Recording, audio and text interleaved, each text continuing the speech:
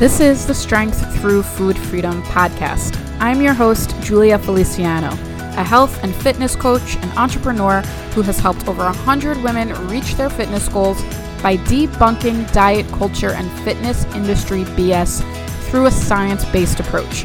This is a space for you to become the highest version of yourself possible by ridding your old diet struggles, healing your relationship with food, getting rid of those limiting beliefs that have been holding you back for far too long, while working towards having the fitness and health journey in a mind and body that you crave. I started my business with the foundation of my former eating disorder, former gym, and body obsession in mind. I would torture myself with endless workouts. I would fear going to restaurants over not being able to eat anything. And this all or nothing mindset always caused me to further hate my body and feel as if I was starting over. Until I realized that I was sick of my old story. Strength Through Food Freedom is about having a life free from food fear. It's about finding the beauty in physical strength and deviating from female societal norm. Now I'm here to help you by teaching you how to do the inner and outer work to help get you where you deserve and want to be. What's going on, everybody? Welcome back to another episode of the Strength Through Food Freedom podcast. I hope you all are having a wonderful day and you are enjoying the start of fall.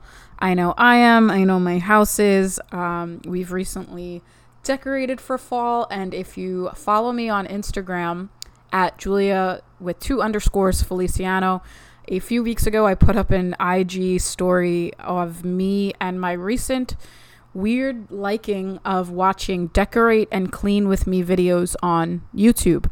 So that really inspired me to go to Hobby Lobby and TJ Maxx and decorate, and my husband was a great help in it, and he enjoyed actually decorating with me, so it was really cute. But I hope you all are enjoying the start of this wonderful season. It is my favorite season because I don't like being super hot and I also don't like being super cold. So it always been my favorite.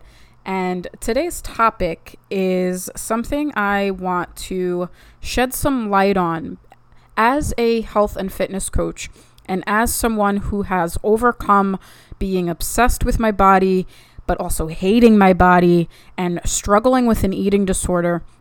This is a topic that females and men too, but females really believe that they have to do in order for them to have the body that they want to have, to feel as if they fit into the gym and, fall under this persona of what the the fitness industry needs to look like.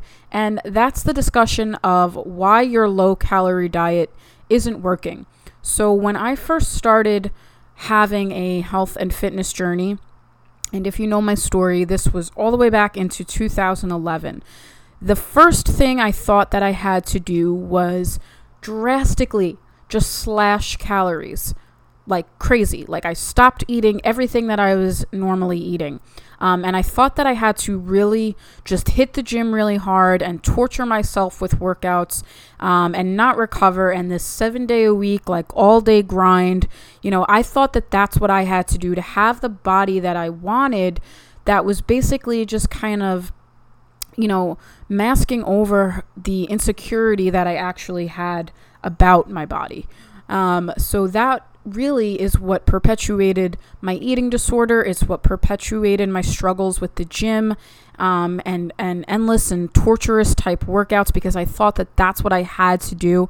And you may be out there right now feeling as if, okay, I want to lose weight and I want to feel better about myself because I want to lose weight and I want to be in a smaller body. And in order for me to do that, I have to slash calories like crazy. I have to say no to every social event. And I have to say no to mom's Sunday dinner.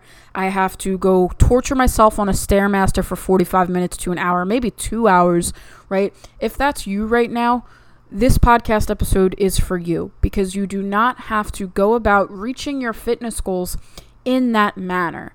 And if you are under the impression that you do have to do that, then you're just a little miseducated.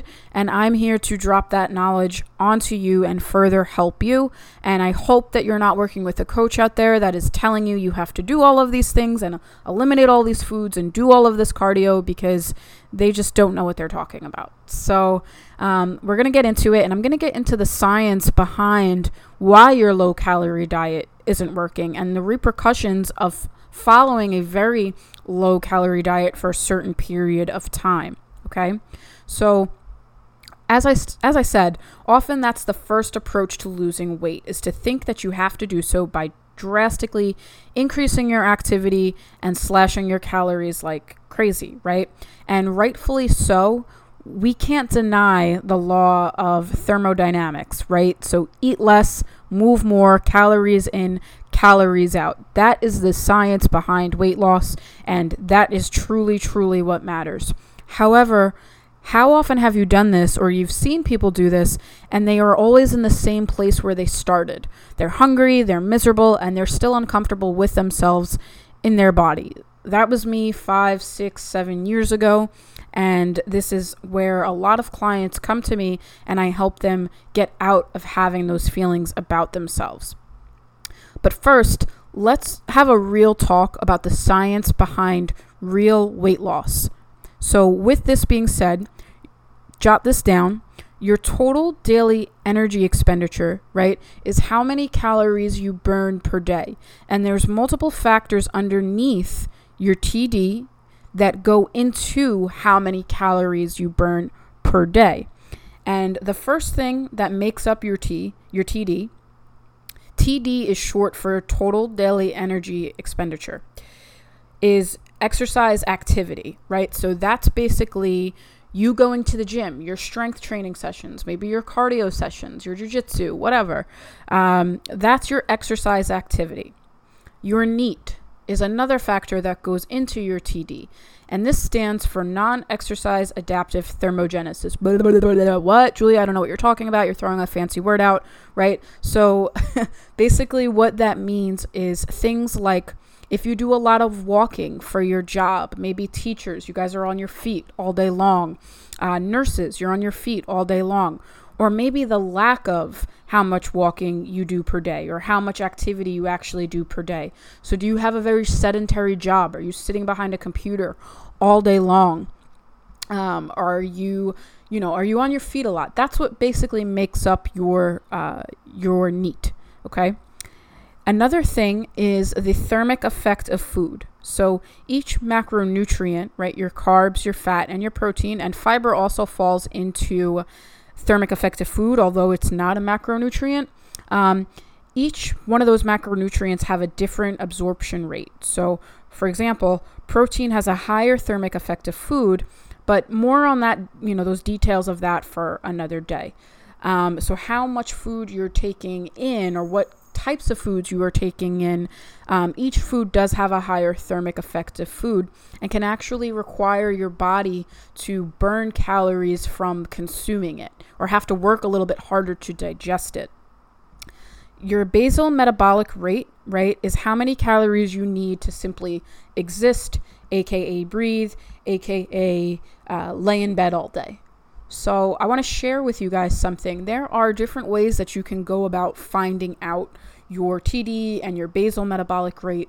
And out of curiosity, I calculated mine last week. I was curious to know, what does my body need just to lay in bed all day and just to try to survive if I didn't actually consume food, right?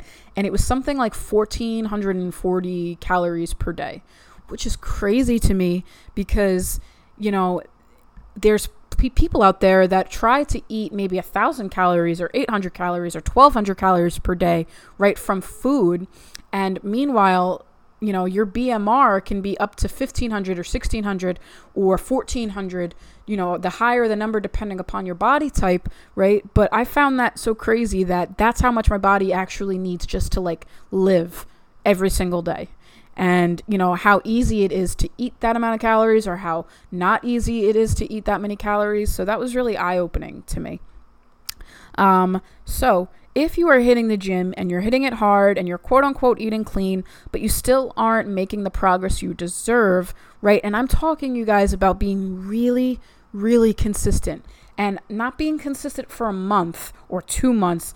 I'm talking real consistency up to 6 months, a year, 2 years, right? Say you've been consistent with understanding how many calories per day you need to consume for your given goal, and you haven't missed a session, and you are really just imagine being super consistent with your goal. Basically, you've been killing it, right? So if that is you, and you're still not seeing the progress that you want within your body and things like that, what starts to happen is metabolic adaptation. So you consumed less calories than your maintenance calories at your given weight. So your maintenance calories are basically what you're consuming to maintain your current state, right? Just whatever body weight you are, that's how many calories per day. You're chilling, your body's happy, you're going about it, everything's cool, right? That's how your body will just kind of maintain itself, right? So your metabolism has adapted to prevent too much weight loss. And as I've explained in previous podcast episodes, your body does not like dieting. It doesn't like being in a calorie deficit. It just wants to be happy. It just wants to chill. And it doesn't understand the difference between stressors of dieting and stressors from basically starving yourself, right? It doesn't understand the difference. So your body has become more efficient at keeping yourself where you currently are, and because you are essentially under eating, this actually causes you to expend less calories. It's a self-defense system, everybody. So try to think of your body as just trying to keep you alive and just trying to keep you well. So this self-defense system is influenced by various different things. The severity of your energy deficit, right? Doing insane amounts of activity is an example of that, right? So for instance, if you are doing 1 hour of cardio in the morning, and then you're going to lift at night, and then you're doing another hour of cardio after that, and then tomorrow you're going to a HIIT boot camp class at the gym, and then the next day you're going to spin, and then the next day, you guys get the point, right? So that is influenced by the severity of your energy deficit. Another thing that your self-defense system is influenced by is how long the deficit has been imposed. So how long have you been doing this? And a lot of the times, people are doing this for a very long period of time. And unfortunately, I've met women that have been doing this for like up to 5 years, 6 years. And there's always just like this yo-yo effect, even higher than that. Another thing that is influenced by your self-defense system is how frequently the deficits are imposed. And this actually can go back to thinking about yo-yo dieting. How long have you been going up and down and up and down and up and down and trying everything and always going back to your starting point and maybe losing that same 10 or 15 pounds over and over and over again, right? So that is another thing that can make up your body's self-defense system. So when I work with clients and I start to recognize this, if they've been doing it a long time, or even if they have just been severely under eating for their goal, right? I typically implement a 10 to 15% deficit from their TD, right? So that it can be a slow and gradual weight loss rate of maybe 1 to 2 pounds per week. Right? So example, if a client is, coming to me at 2,200 calories, we'll drop that down to maybe, 1,870 calories. And the thing with dieting and the most ideal situation is that you want to attempt to diet on the highest amount of calories possible so that you can have energy, everybody. Energy for your workouts, energy for your workday, energy for your family, your spouse, whatever. Energy for school, so that you can sustain what you are doing. And this will be an ever-changing principle. And this is why we need to have to often adjust our nutritional goals to keep getting results. So with clients that really begin to start making a lot of progress with me, maybe they'll go through a fat loss phase. Then they're going to go through a maintenance phase. And then maybe from there, they're going to go into a building phase when they're looking to really build some solid muscle by eating in a controlled calorie surplus, right? So often you are going to need to adjust your nutritional goals according to where you are currently. And if you are out there and you are always starting over, and you're constantly dieting and you're constantly just feeling like you're in a fat loss phase, then you're doing it wrong, and you want to be able to diet intelligently, okay? So long-term excessive exercise and calorie restriction for us as women can lead us to stop getting our periods. And you guys may have heard of this before. And this is an extreme cases. And I don't mean this to promote any fear, like make sure you're eating enough calories so you don't lose your period, like trying to freak everybody out. But the reality is, if you are out there right now and you're torturing yourself with crazy amounts of workouts and you're really restricting your food and you're finding yourself in that vicious cycle, right? Just understand that your body's main job is to keep you safe. And in extreme cases, because of that, your body could even stop responding by not having a menstrual cycle. And, how the hell are we as women expecting to make all this progress in the gym and lose all this body fat and have our quote unquote dream body, right? If our body doesn't feel safe to do so, right? So our body will only ovulate if it feels safe to do so, right? And ovulation is the main part of a menstrual cycle, and it produces the hormones needed throughout, our entire cycle. And it will only do so if it feels safe in order to do it. So just keep that in mind, right? Like when you're having a bad body image day and when you're beating yourself up over missing the gym, or you're trying to torture yourself on a cardio machine, that's going to give you like this immediate sense of like, yeah, I'm working so hard, like awesome. And that's great. I want you to work hard, but I also want you to think of your long-term health, because your long-term health will always triumph your gym sessions and what your body looks like. You can have the most amazing body in the world, but if your long-term health is suffering because of it, then think about what your priorities are a little bit. And I really hope that you're, focusing on your long-term health over immediate self-gratification over just what you expect your body to look like by doing a certain workouts, by restricting certain foods and things like that. So you can slash all the calories that you want. You can do all the workouts. You can run yourself into the ground. I get it because I've been there, right? But that's only a temporary fix. And it's doing more harm than good in the long term, like I said. And no amount of weight loss or what your body looks like is worth the harm. So I want to share something with you all right now personally. And last week, when I was at the gym and I got done with my jiu-jitsu class, I was talking to some people and they were doing a tournament next weekend. And this tournament's actually this Saturday. And they were like, oh, you should do it. And I said, I've always wanted to do a tournament. Since the day I started jiu-jitsu, that was always my end goal. I've always been naturally competitive. I was an athlete my entire life. And, it's kind of natural for me for eventually wanting to take it to the next level and compete. And I thought about it and I said, you know what? Why the hell not? I've been putting it off for how long, right? I've really been consistent with jiu-jitsu over the last few months. Why not? And all the reasons in my head of why I shouldn't do it started to come up into my head. I'm scared. What if I'm not ready? I feel like I'm just going to get submitted. Maybe my cardio is not good enough. I don't want to mess up my menstrual cycle. Like I literally gave myself every excuse not to. Oh, I don't have the money. Like everything.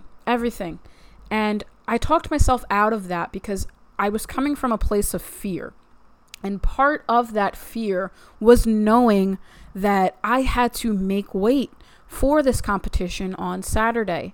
And if you guys know my story, you know my history of needing to make weight for a powerlifting competition 5 years ago and the extremes that I did so in order to get my body into a very low weight class that was just not a place where my body wanted to chill at.